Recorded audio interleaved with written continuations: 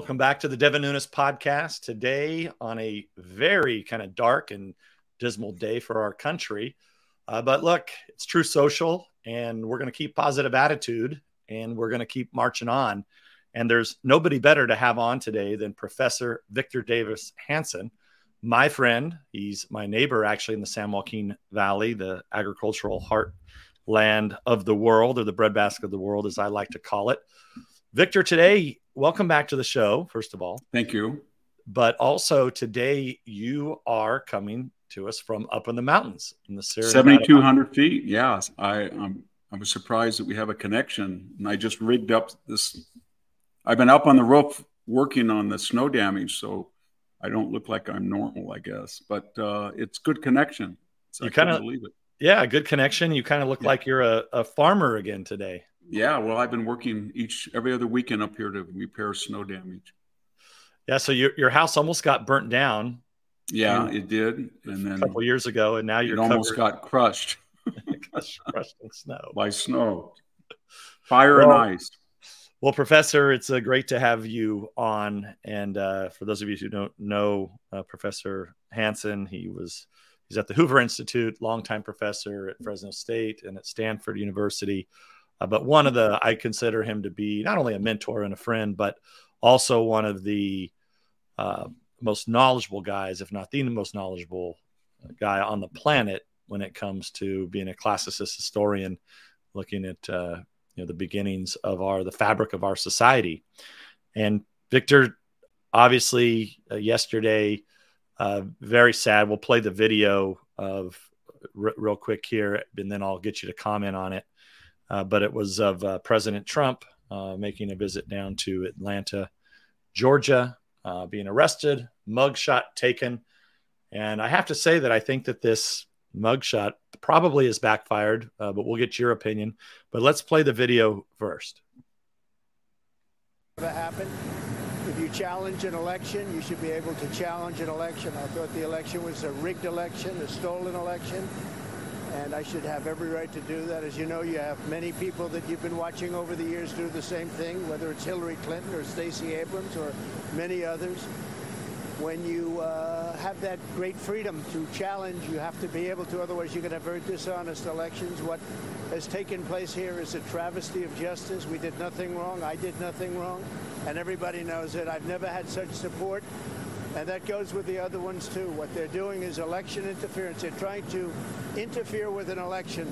There's never been anything like it in our country before. This is their way of campaigning.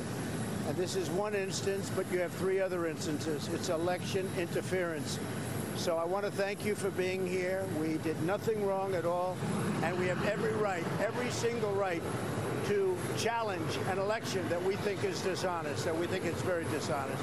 So thank you all very much, and I'll see you very soon. Thank you very much. Now, Victor, there is no question that many elections now since 2016 have been rigged and interfered with by the Department of Justice and the FBI. You could start with the 2016 election. Fortunately, Donald Trump was able to pull that out.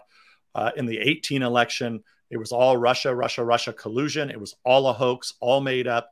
DOJ, FBI, Mueller, they all knew about it.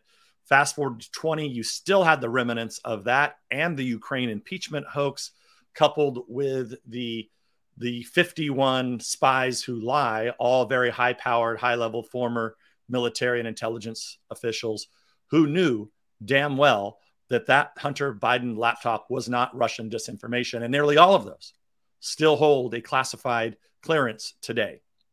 Then you fast forward to the 2022 election. You have the raid on Mar-a-Lago on the documents hoax. So the DOJ and the FBI, and they don't operate independently. I mean, this is my words, not yours, but they're essentially the Gestapo, the enforcement arm of the Democratic Party. I think this all leads back to Obama.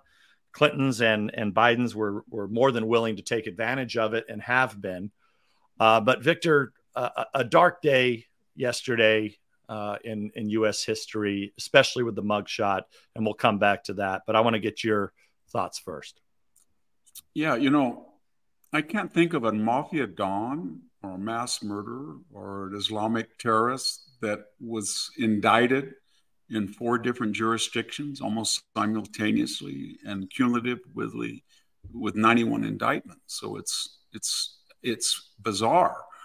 And all these people, everybody has these questions and they're never answered. And so one of the questions that people are asking is, why are they all 4 left wing? Couldn't there, if it was really an egregious example, couldn't you have a Rhino or a Never Trump? There's plenty of those local attorneys, but we don't have one. They're all left wing. Why are the trials all going to be in blue cities that will probably nullify any evidence and vote ideologically? Miami, Washington, New York, and Atlanta. Why does anybody really think that if Donald Trump had have said on January 6th, well, it's controversial, I'm just going to retire, I'm done with politics, would he be indicted now? Nobody believes that. And then you ask yourself, why did this just happen? They want a speedy trial. Fannie Willis said she wants to go into October and be ready. But where was she a year ago or 2 years ago? So why are they doing this right now? And why are they synchronized? And are they communicating together? And then I think also, obviously, they want to hemorrhage Trump. They want to bankrupt him, as they did, say, for example, Conrad Black or Scooter Libby. But more importantly, they're trying to establish deterrence. So generic deterrence that, hey, you guys, we have the control of the institution, so join the side that's going to protect you, or go to the other side and you may be bankrupt. And then more specifically, we're going to do a lot of stuff. We're going to have Mark Zuckerberg give more, 419 million maybe. We might have Soros give 100 million. We'll try to get a guy to substitute for Bankman-Fried that gave 100 million. And if you question any of that, or you question anything, we're going to criminalize it. And you could be, not now, not next year, but 2 years, you can be indicted. It costs you $250,000 just to get a lawyer. So that's the message.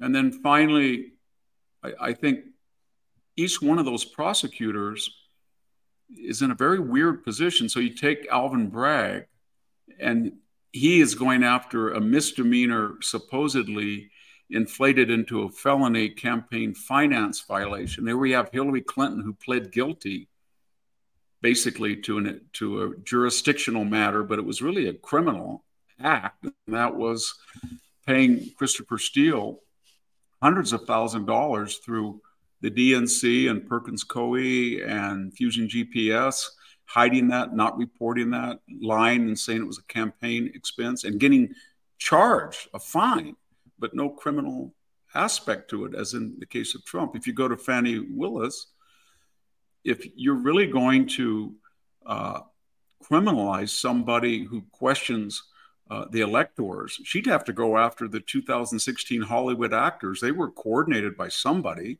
because they cut about 5 commercials in which they begged the electors, and they said, please do not reflect the popular vote in your state. Vote your conscience and vote against Donald Trump. That was an anti-constitutional act. And if you go to Jack Smith and you say, okay, you're investigating removal of classified documents, Joe Biden had them for 10 years. He had no ability to declassify them as senator or vice president. He only told the archives, not because he had a change of heart, but because he was going after Donald Trump and somebody might see the asymmetry. So then he came forward and said, for 10 years, I have violated the law. So each one of these prosecutors could easily have used these charges against any prominent Democrat. And that's what people are angry about. Yeah. Well, Victor, we'll continue to talk about this, but the mugshot, and we'll put up the original mugshot. There it is. Victor, I don't know what you think, but for a one-shot take, I think that's got to be one of the best mugshots I've ever seen. In terms of how Donald Trump was willing to just pose one time and get it right. He's got that pissed off look, and this mugshot has went all over the world almost instantaneously. He looks pretty good. I mean, everybody says he has a comb over. He looks like he has a full head of hair. He's got a nice shadow enhancing his look. it looks really good. I'm sure, though, that as I remember mugshots, don't they list the arrested person's weight and everything? They're going to do all of that, Devin. I mean, they're going to get all the personal information. They're going to put it all over the internet. It may backfire, and he may find that it's the most effective fundraising pictorial that he has. Yeah, well, it's already actually appeared, Victor, here in the San Joaquin Valley. So people are taking this mugshot and they're putting it up all over. But this was captured this morning. You know where this is at. This is down near Porterville, California, just south of us. But they already have a digital.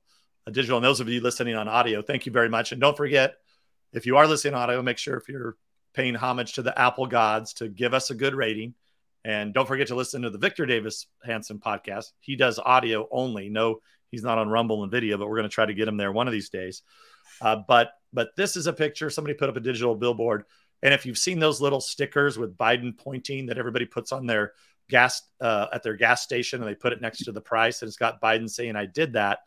It's got that sticker saying, "I did that," pointing to Trump's mugshot. And Fannie Willis is using it, I bet, or she's been trying to campaign because she's running again. I suppose she's been bragging about the fact that she went after Trump. That's another thing that's very interesting, Deb. And you would think that Alvin Bragg and Letitia James and Fannie Willis have stellar records at prosecutor, calm cities, plenty of resources left over because they have reduced the rape, assault, murder, theft rate. And therefore, they have this time and capital and labor to go after Donald Trump. But when you actually look at what they're doing, whether it's the Fulton County Jail or the spike in murders in all of these cities in which they're responsible for law enforcement, they have no business going after Donald Trump. They can't do the job that's been assigned. Right. Well, and look, there's no question this is all being coordinated by the Biden White House. And of course, there's a lot of circumstantial evidence of that, but the coordination and timing of these releases as it relates to Biden's problems, I think, are quite telling. But Victor, you are a man of history. There's nobody that knows more than you, but I know that you may not know this, but the next photo we're going to put up, this mugshot, is now in Paris, France, if you didn't know about that. And there it is. I've been there once but it looks like the Mona Lisa is down. Yeah. And the picture of Donald Trump's mugshot is up in place of the Mona Lisa. It looks like everybody's enjoying it. So that was courtesy of the Supreme Meme. They're on True Social. Wow. But for those on audio, you've got a picture of Donald Trump there up at the what is that called, Victor? Is it the Hermitage? Which one? Where the Mona Lisa is at? The Louvre. The Louvre, right? Yeah. Yes. Right. Yep. Yeah. Well, we don't have any business lecturing anybody about democracy. We've lost all of our moral capital now, and it's gonna. I think the funny thing is that these, as you said, these indictments are accelerating at the same geometrical rate as Joe Biden's, both his cognitive and physical decline, but more importantly, to use the left's term, the walls are closing in on him because it's not just an allegation now. You have the IRS whistleblowers coming in one direction. You have subpoena documents coming in another. You have Devin Archer testimony. You have Tony Bobulinski. You have the evidence on the laptop where Hunter says he gave half his income to his dad. And then you have Ukrainian oligarchs that claim that they have evidence. So you have such a multifarious amount of evidence and witnesses and testimonies and subpoenas. I don't see how he's going to get out of it. And the fact that we're even talking about it suggests to me that the DNC and the administrative state has let up a little bit, and they're sort of putting him out there to twist in the wind because I don't think they feel he's a viable candidate, and he'll be lucky to finish his first term. And if he were to run again, he says he is, but I doubt he is, then we would be sure to have Kamala Harris as vice president, and then would become president very quickly. Yeah. Well, I want to put up Victor, the Babylon Bee also has their version of the Trump mugshot. There it is. And the Babylon Bee says, it's got lasers in the background, says Trump pays $12 extra to get the cool laser background mugshot. He paid $200,000. That's more than a murderer or a rapist or a thief pays in Fulton County arrested. They're usually out in the same day. Yeah. Well, as no Trump bail. said, I mean, he's quite a flight risk. I mean, because nobody would ever see him jumping on a plane in Miami, flying off to Russia or Moscow. And of course, the Secret Service would just go along with him escaping out and flying his jet over the Atlantic, landing in Moscow. I mean, it makes perfect sense that he's a flight risk. Yeah. Well, we'll see what the joking, by the way, for the fake news, Victor, you always have to clarify. That was sarcasm, fake news. It's not me saying that he's a flight risk. Well, we don't know what the repercussions are going to be. It's a great unknown, because I think most people feel they're not really going to put him on trial. They're not really going to convict him. They're not really going to sentence him to jail. And every time you've had that feeling they were not really going to do it, they really did do it. And that's what's sort of scary about it.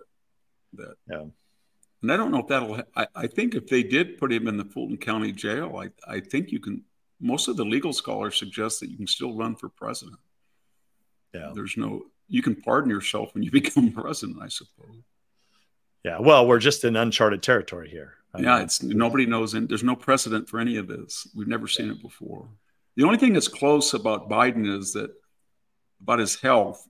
You could argue that nobody thought FDR would finish his fourth term. His blood pressure was about 200 over 100 in late summer 1944. So they scrambled. They had a Kamala Harris problem, and Dewey was using that FDR might not finish his term, and they were going to get a communist as the president. Henry Wallace was his vice president. He would be president. And so what did the Democrats do? They scrambled around and kicked off Wallace and brought in Harry Truman for the express purpose of running somebody they knew was not up to the job and would be dead very quickly. And he died, I think, on April 1st of 1945, right? Not even halfway through his first year. And then Truman came in. But they had the same Kamala Harris problem, except they were substituting one white male that was a hard leftist for another liberal Democrat. But we've never had a African-American female vice president, and much less will anybody in the Democratic Party get rid of Kamala Harris. It's politically impossible. And so if he should run, this is all unprecedented, but I think there's a 50-50 chance Joe Biden might not be able to serve out the next year and a half. Yeah, I totally agree with you. I mean, I think it's even higher than that. And they're trying to blunt everything they can as it relates to the Hunter Biden problems and clearly his involvement, which circumstantially speaking here, along with some hard evidence now, it's pretty clear that Biden himself has benefited from this corruption. And I mean, it's at a scale that is in the tens of millions of dollars. I mean, one could argue that the Clinton Foundation did something similar, but at least I give them credit. They did it legally under existing laws, and it was out in the open somewhat. I think when you match up those donations, they clearly were matching up with Hillary Clinton running for president and other positions. She was Secretary of State. You had Obama who got really exorbitant contracts with Netflix, I think, and others that I'm not sure that anybody ever watched those episodes. But this Biden issue is one that's serious. So he's got those legal issues, and that was the whole scam in Delaware with the phony special counsel that we have there now. They were just trying to bury this, slap Hunter Biden on the wrist that would then clean up Biden. Because a lot of the statute of limitations, as you're well aware, have expired. So that was an inside job. But Victor, I mean, I think there is, from the players that I know in Washington, D.C., the Democrats, the few Democrats that I still have connections to, they are very well aware who's running Washington, D.C. It is and has been Obama. Yeah, Obama put up Kamala Harris to run. She was going to get last in Iowa. They had a Bernie Sanders problem, so Obama stepped in. They basically raised Biden from the dead. The guy had no money, no campaign, and he won South Carolina. And then, of course, when people ask, well, who's going to be the vice president? I said, it's going to be Kamala Harris, because that's who Obama got all those people. He got Elizabeth Warren, Buttigieg right after the Nevada primary to all. And remember that they all, like toy soldiers, dominoes, they all got out and gave it. One of the things, though, was weird, I think, about Hunter's legal problems in the DOJ was this story that came out last week that his lawyer was leveraging Weiss for a good deal by threatening to call Joe Biden as a favorable witness. And then Biden's handlers, when they looked at that, thought, wow, he might have to be under oath and he might have to swear that he had never discussed any of Hunter's business with him, never profited for him, and he could perjure himself. But it brings up a larger question of this weird relationship with Hunter Biden, because in the laptop communications, he voices a real anger at his father. And he says that he has to give half of his income, and he's paying the actual utilities for the Biden and Joe and Jill residence. And then when you collate that with the fact that he's under scrutiny, and you would think that the last thing that Hunter Biden, the first son, would do would be to contest a child support suit and bring more notoriety to the president, and then enter this crazy paint by numbers artistic career where he's shaking down donors right when he's under examination. And so what I'm getting at is the tone and the text of the laptop communications with all these other things. It almost seems like Hunter Biden is telling Jim Biden and Jill Biden and Joe Biden, look, I was the bag man and I'm not going to go down. So you better make sure that I am exempt, because it's very extraordinary. Why would they spend such enormous political capital with David Weiss, who's got a reputation for really going after financial criminals, and ruin his reputation with his sweetheart deal? It was so egregious that judge threw it out. And then putting the fox in the hen house by making him special counsel. What that illustrates is they must have got together and said, look, I don't care how bad it looks or how conflict of interest it is. It's still better than having a real special counsel go after our family, because that's what it would take. That is toxic. That's a third rail. I don't care. Just stop it. Do whatever you have. And the lengths to which they resist subpoenas and they go after whistleblowers, it shows you there's a real, I guess you'd call it existential terror that this stuff's going to get out, and they know it. Yeah, and they seem to be able to control everyone. So as luck has it, Victor, the good thing about going live on Rumble is that, and when there's breaking news, we get to report on it. We've got thousands of people watching right now. Thank you for watching. Those of you listening to it later, you'll probably know more than we know now, Victor, but it's actually just on point. This just broke since we came on the air. But the New York Post is reporting there's an interview by Fox's Brian Kilmeade with Victor Shokin that he believes that the Bidens were bribed, which I think we know that, but this is now on the record from Shokin. It looks like in what appears to be, I don't know if Kilmeade must have went over to Ukraine, but it's going to be released today. I guess it just got released. That's really important, Devin. We've had 3 impeachments and 1 threatened one. We had Andrew Johnson impeached, and we had Bill Clinton impeached, and we had Donald Trump, and Richard Nixon was facing an impeachment, but they all were for generic high crimes and misdemeanors. Nobody said any of those 3, and maybe Nixon 4, was facing bribery and treason. Those are the only specific crimes that are specifically listed in the Constitution as an elaboration or a clarification of high crimes and misdemeanors. But if Joe Biden took money from a foreign country, that's the first thing that's in the Constitution, bribery.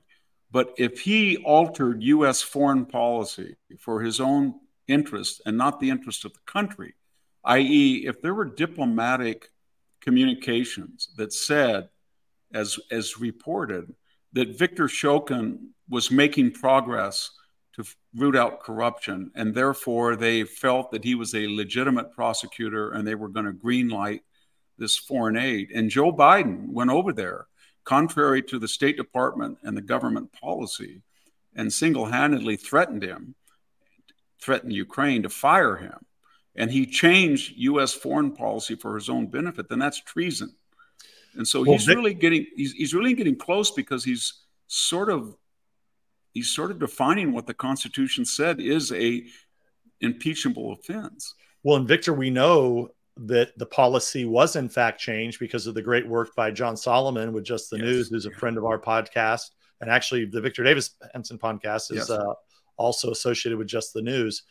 But John Solomon broke this story this week, and we'll get that story and get it up on the screen. But that the official position of the State Department and our government was that Shokin was doing a good job. Yeah. So, and within a matter of weeks, that was changed.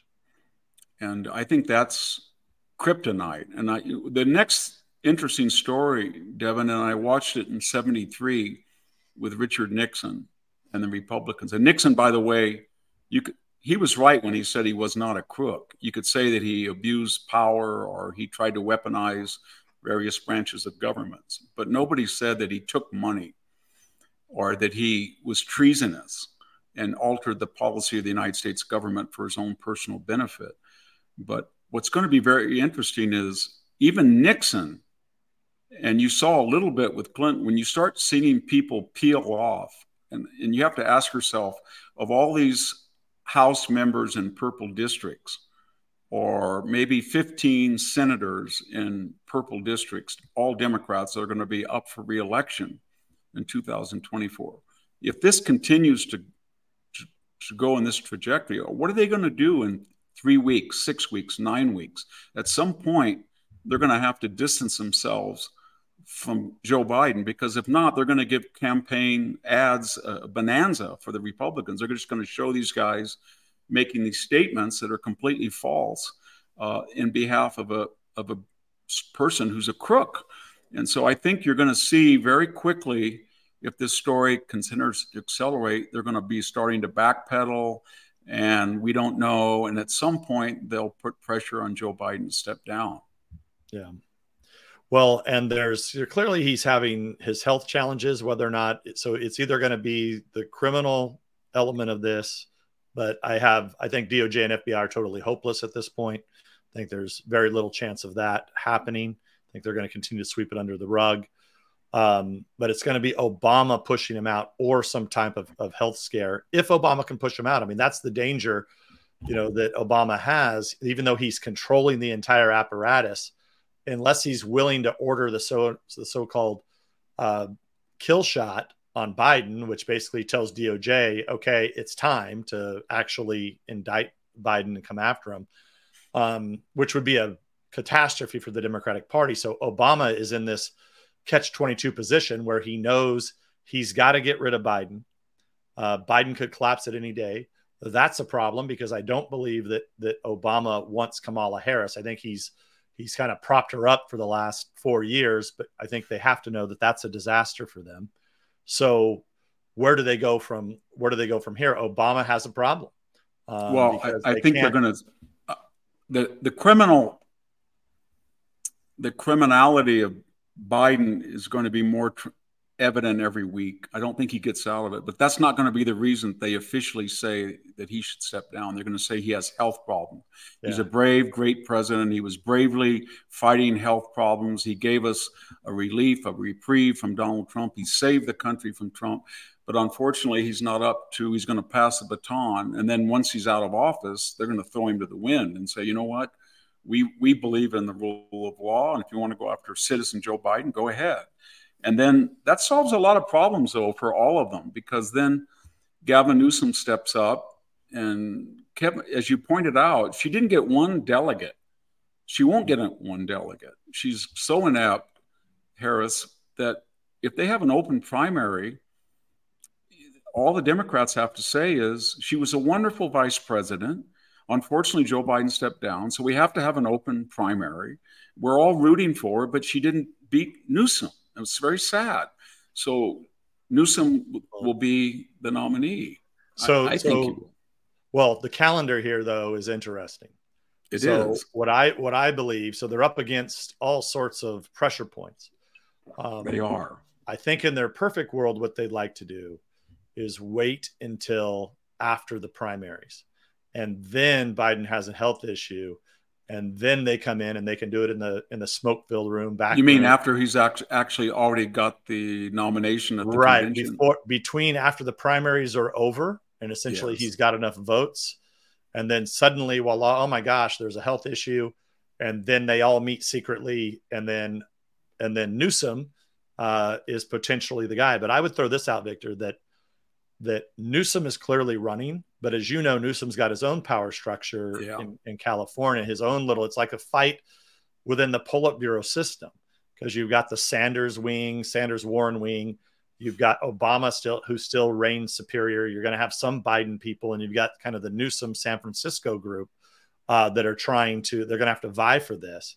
So, I don't know if, it really would take an agreement between Obama and Newsom. And I'm not sure that they can go with last time I checked, Newsom had not changed his gender yet, and he still liked women.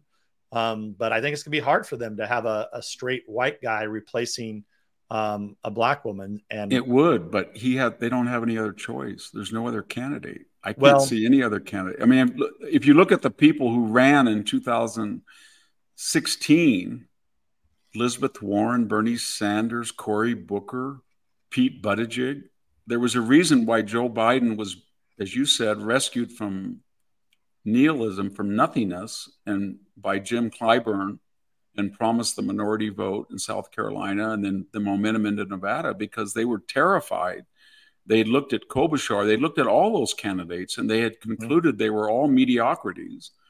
And then they came up with this kind of brilliant idea. I got to give it to them. They used this construct of Joe Biden. They knew he was non compos mentis. And Obama had said in an interview, remember, my dream is would you like to be president for a third term? And he said, my dream is to phone it in from the basement. So they liked that idea, that they put him in the basement. They said that it was COVID. He couldn't go out and campaign. And then it was a perfect setup. All Joe had to do was not fail at a geometric rate, and he has. So I think they've been through the whole group of candidates, and then they say, well, Newsom didn't run in 2016, so he wasn't one of those losers. He's young. He's in a big state. And I know that we think that's crazy, because the first ad that will appear is Gavin Newsom's going to do for the United States what he did for San Francisco and California, ruined it. And I think anybody in the Republican field could beat him, but they don't think that way. They think California is paradise.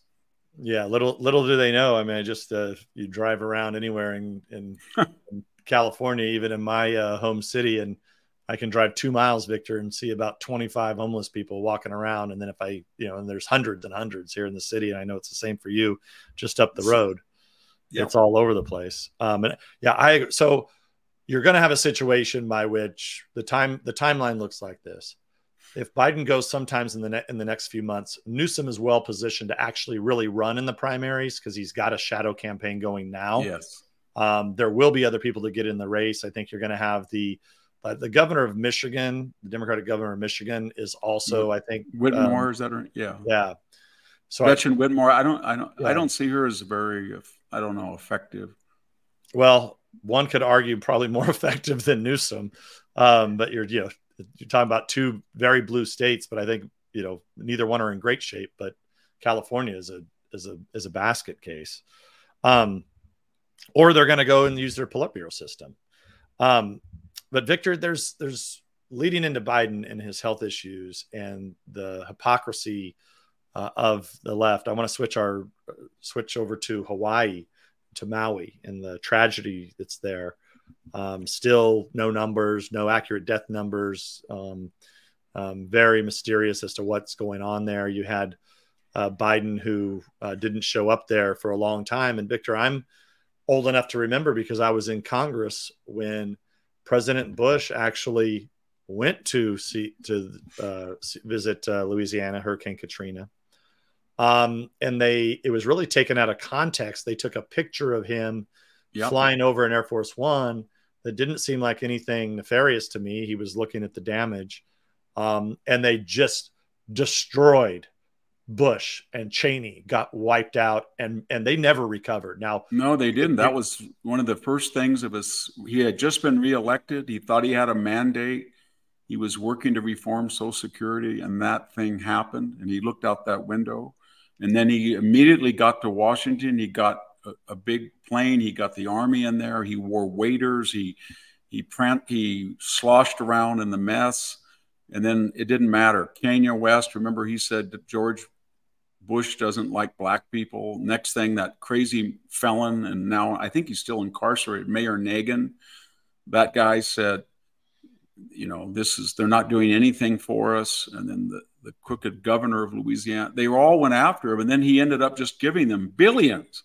Finally, they were giving people paid credit cards to go to the Astrodome and go to Houston.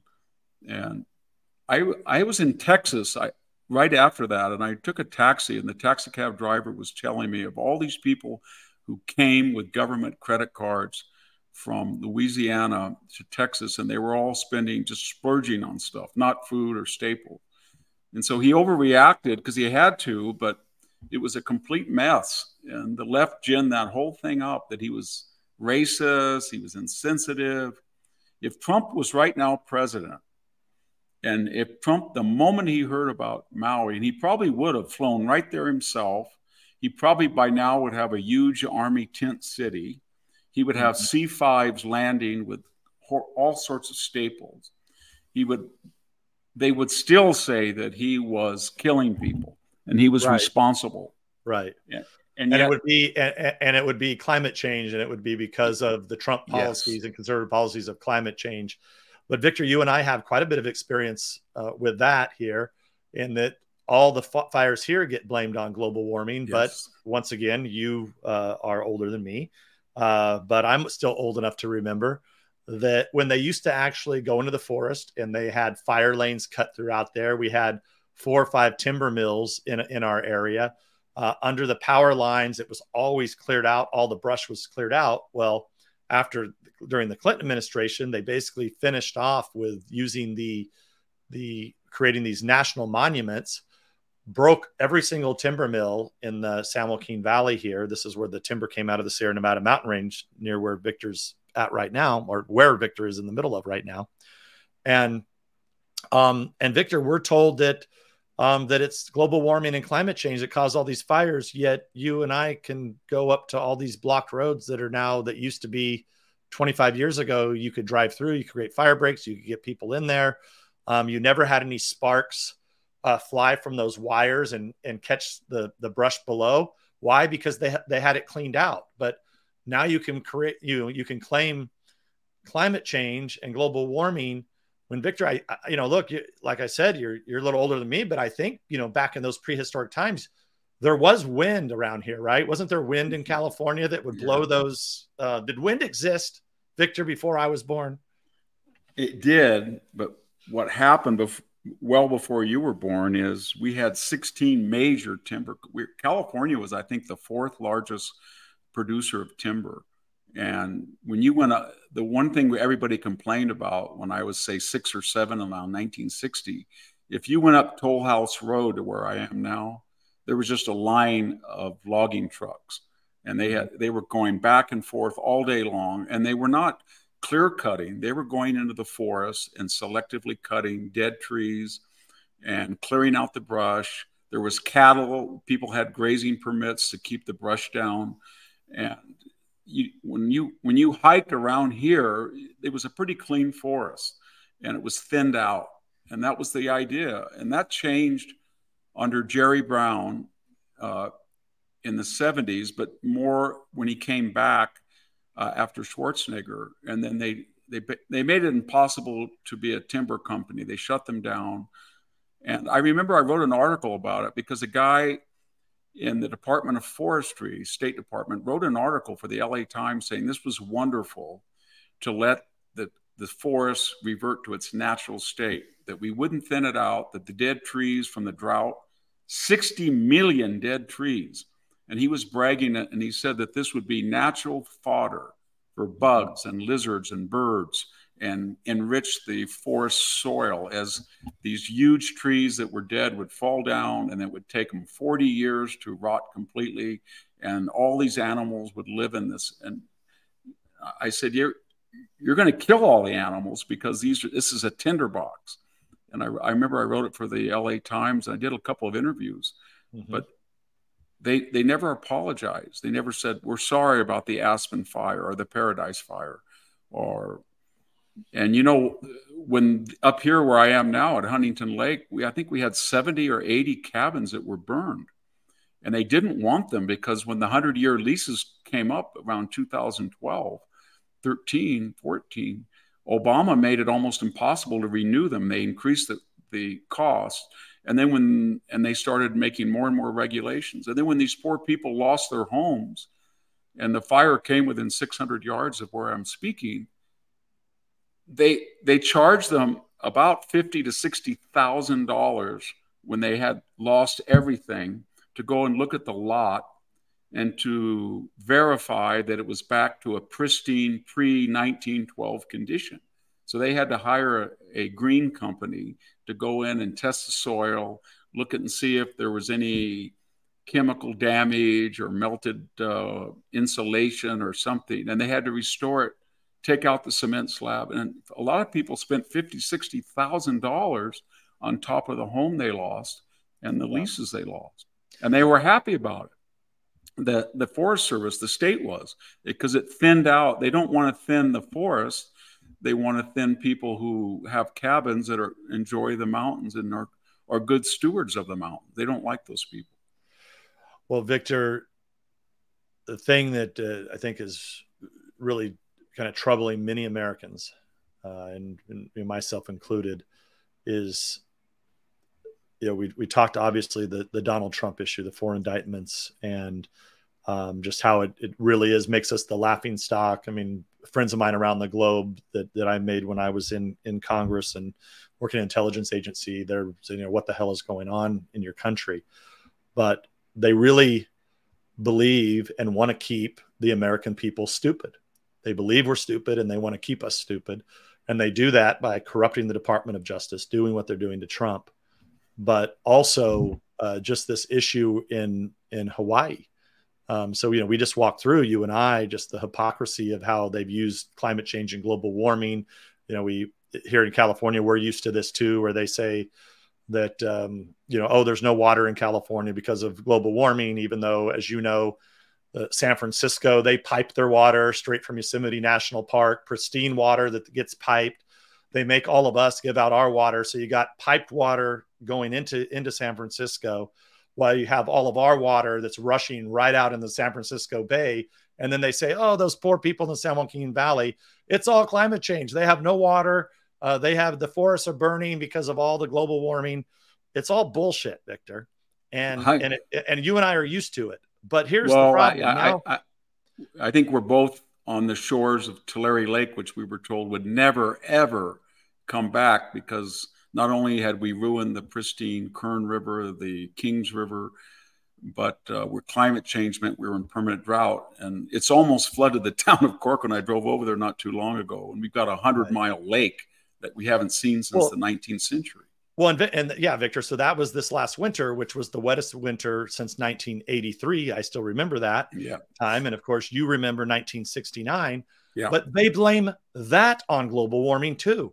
So it's like every time I turn around, but look, this has gone full blown craziness. You have every idiot leader in Hawaii, including Biden, who went over there and fell asleep. They're standing there with a straight face as over 1,000 people, maybe 2,000 people have died. They're not telling us how many people are dead. The president took 10 days to get over there. And they all stand up there with a straight face and tell the whole world, global warming. See, this is all global warming. I mean, it is outrageous. And look, they've dumbed the people down in California, not all of us, but they got them all believing it. And now they appear like the people of Hawaii are just going to go along with it too. And so that's why you have this weird situation for the future of our republic, where you've got normal people, working people who, are the people who drive trucks, who make things move, who grow things, build things, are saying, screw it. I'm leaving California. I'm going to Texas. Some neighbors of mine, friends of mine, just moved to Texas. I see it when I'm in Florida with Truth Social. Yeah, I do too. What's interesting is these left-wing people who created these problems. I was listening to the mayor on the radio today. She of San Francisco, London Breed. She's screaming and yelling at the left. She's a woman of the left.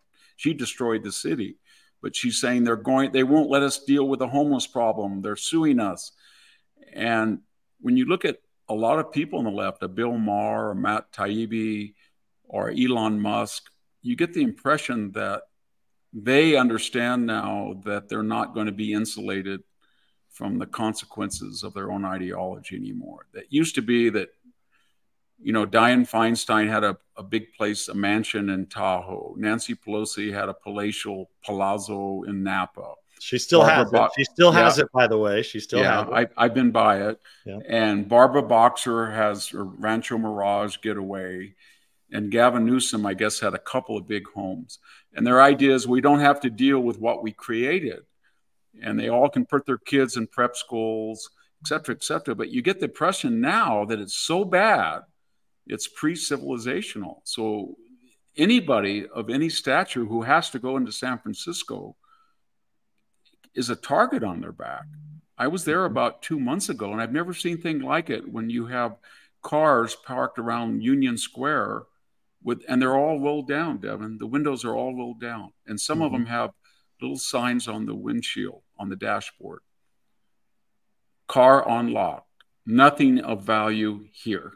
It's almost like they've ceded the city over to, tribal barbarism. And I think the elite people who created it are terrified that their Frankensteinian monster is killing the creator, them. Well, look, it can't happen soon enough. I just have my concerns, Victor, that, until the music stops, this chaos is going to continue. I mean, at least when I drive my kids around, driving to school, at least I can, young children, I can at least tell them, I can point to the hundreds of homeless people. And I say, look, number one, this is what happens when you do drugs. But number two, as you said, this is like a prehistoric type of lifestyle that these people are living, where their brains are mostly fried. I mean, sadly, I think a lot of them are, either are still on drugs or did too many drugs, and they're out there living like animals. And they are like zombies, and they've taken over the whole state. I mean, this isn't like some kind of that they're just a few people out there, Victor. I mean, this is, as you know, my city has 65,000 people in it, and we've got on any given day 400 or 500 homeless people. I've got them just a few hundred yards from here. I guarantee you there's 5 of them or 10 of them just right across the street. Well, to get on the 99 freeway, I have to do a cloverleaf, and you look into the cloverleaf, and they're homeless people in tents. And then we have the other. I mean, my biggest problem right now, living where I do, is getting a pickup and picking up trash. And I don't mean, I've never seen anything like it. I don't mean, paper or cans, or I'm talking about sofas, refrigerators, wrecked cars, seats, everything. And people just, I guess they come out in the country and they just unload all of their trash. And if you live within 2 miles, it's just every day. And so when I walk around a vineyard, I can see a semi truck that's been stripped, or I can see, the other day I saw a refrigerator, a washer, and a dryer, all sitting in the orchard. And there's no sense, I guess what I'm saying is once you go down that route and you don't enforce the law, then the misdemeanors become felonies very quickly. It gets very dangerous because human nature being what it is. If you have no deterrence, and the average Californian says, if I go out in the street, I can inject, I can fornicate, I can defecate, I can urinate, and there's no consequences, or I can smash and grab or loot. Or a person in Selma or Reedley, California says, my sofa, I don't want it, or my refrigerator is bad, I'll just go out and dump it rather than take it. Then it snowballs, and the result is the quality of life itself for everybody is radically changed, and it has. It's radically changed. I was at my local Home Depot, and Devin, it looks like a prison infirmary. You have to get wire. You not only can't get it on the shelf, it's locked up, but when you buy Romex, like I did last night, they have to walk with you. You're not allowed to put it in after they unlock it, you're not allowed to put it in your basket or anything. You've got shopping cart. You've got to walk with an attendant and go straight to the checkout and pay for it and go out with it, because the theft is such. Well, Victor, there's you had a great piece earlier this week. I heard it on your podcast talking about it earlier this week. But this new song that has captured the imagination spirit of working people by Oliver Anthony. And by the way, congratulations to John Rich. I was not able to do my podcast last week. I went to Nashville for the launch of John Rich's song that was launched here on True Social. Not song, John Rich's album. That was the #1 album in the world on Apple iTunes for the last week. So congratulations to John. But at the same time, you had this Oliver Anthony, who I think struck a chord with many of us, and I think speaks to a lot of us. The press went wild and crazy. The left went crazy that, this guy's some crazy right-wing guy. I want to play just a short clip of his song just for about a minute or so. And then but you had something very interesting that I think only you picked up. I did not pick up on it. Let's play the song for a minute, and then we'll come back and we'll get your assessment of the song and other songs. Well, I've been selling my soul, working all day, overtime hours for bullshit pay, so I can sit out here and waste my life away, drag back home and drown my troubles away.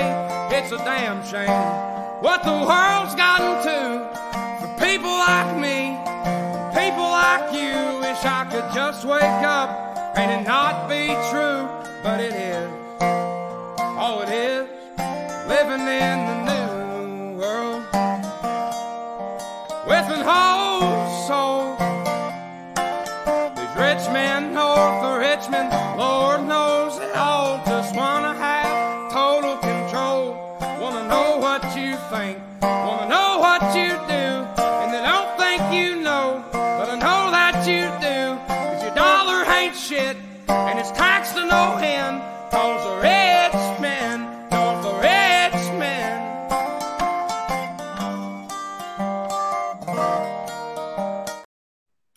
So Victor, that song, #1, I think it's still #1. And it took you to do some research, and I had no idea this was the case, but you were watching all the fake news attack this, and the left, which is the left, attack this young man who just is singing a song that I think many of us agree with across the country, and they're really pissed off about it, that it's #1 and it stayed #1. But Victor, as they were attacking him for several things, you actually went and looked at the rest of the charts, and you found an interesting song at #2. Yeah, I was wondering, well, he was #1, not just on the Billboard, but every chart. But I wanted to look at the Billboard, which is sort of the gold standard. What was #2? Because I thought maybe he might have some more songs, and he actually had, I think, #6 and #4. But #2 was it was F, You Man, all one word, by a rapper, hip hop singer called Gangsta. And what is it? It's a description of the most crude manner of sex you can imagine. I can't even repeat it on the air, but put it this way. Every perverse manifestation of intercourse is mentioned on that song. Every type of misogyny and hatred of women. Grab this bitch, hit her, and then it's scatology. It talks about defecation. It talks about anal intercourse, oral intercourse, you name it. And it's chock. And the thing about it, unlike Oliver Anthony, his song went to the top, not just because of the message, but he had a great voice. And this guy doesn't have a great voice. He has no musical ability at all. And he's a felon. So he's a convicted felon, and he's spouting off this horrific message for America, and especially an inner city youth who's trying to escape this misery. And this thing is the number 2 song in America. And so then I thought, well, I'm going to go to all the venues that are attacking Oliver Anthony. So I went to The Hill. I went to Rolling Stone. I went to the New York Times. Nothing. Not anybody said a word. And yet they're going after a guy who was trying to draw attention to the fact that people are really hurting. And they went after him because he said, if you're 5'3" and you weigh 300 pounds, you shouldn't be on welfare where people don't have any money to pay for it. But he's from Appalachia. He doesn't know any black people in Appalachia. He doesn't know very many brown people. He's talking about poor white people that he feels that are abusing the system. And yet they said he was racist without any evidence. So that really scared them. And then when you look at there was Justin Aldean that wrote, you try that in a small town that went viral, and you collate that with the Target, Anheuser-Busch, Disney pushback, then you start to see that there's some type of organic thing going on, that the average person has had it. And the left is getting panicky because they know they don't have 51%. None of these issues that they're pushing, from the border to crime, transgendered, foreign policy, economy, has 51%. But they always felt they control the institutions, academia, the corporation, media, Silicon Valley, professional sports, popular. And now they don't think that's going to be enough, that there's a popular pushback. And we'll see how it manifests itself politically and whether our side can take advantage of it. Yeah. I shouldn't just write it. I don't mean take advantage of it. Just get on the back of it and write it to a control of the House, the Senate, and the presidency. Yeah. Well, look, that's what we do every day. Truth Social, working with Rumble, trying to get past this, just past this period of time in history. And, you hope to have the free flow of information, free speech that people can learn. I mean, it's just so, you just wonder, are the people of Hawaii going to wake up and realize it wasn't global warming? Are the people of California going to wake up and know that this is not how you have to live? And you probably don't see it unless you go to these other states. But there's some signs of life, Victor. And I think that's why, we can get this message out. I think what we've seen is, as bad as this is, with the mugshots of Trump and all of that, it's backfiring on the left.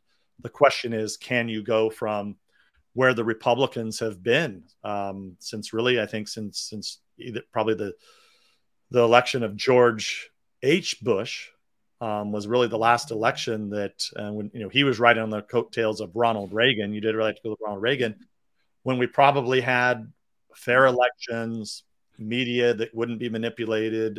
There was very few media; they were left wing, but you get a message out, and Ronald Reagan was able to carry 49 states. That was the last time we won 51% of the vote. George W. Bush won 0.5 in 2004, but nobody has won 51% on our side. Clinton, right. Clinton didn't, but Obama did. And so we've got to start winning elections. Right. And we've got to start winning them at the low. We did pretty well with Obama, as you remember, state and local, but we've got to win state legislatures, the House, the Senate, and the presidency. And we have no margin of error, because if we don't do it, we're doomed. Well, but and my point to that, Victor, is juxtaposing today is far worse than everything going on right now. Far worse. The crazy conspiracies that are out there about global warming and everything else, and the boondoggles that we see all over here with the homeless and the drugs and the border. We haven't talked about the border. All of this combined means that anybody, I don't care if you're Donald Trump or I'll leave out the non-Republicans that are up there like Christie and the other former governor. But any of those candidates, anybody, hell, I could win, Victor. You could win overwhelmingly if people just knew the truth. And look, that's what I try to get out here on my podcast. It's why we've created True Social. You can follow Vic. Number one, get his books. Also, you can follow Victor on his website, victorhanson.com, and you can follow him on his podcast. But Victor, thank you so much. We have so many questions today, but I know we're out of time. You got to get back to work. I got to get back to work. Thank you for coming. Yeah, thanks for coming out. And don't get hurt, because I won't. Don't get hurt. Don't be climbing up the ladder, because we're supposed to have dinner next week. So I want to see you next week in one piece. Yeah, I will. Okay. Right. Okay, care, everybody. Devin. Until next week, we'll catch you next time. Bye.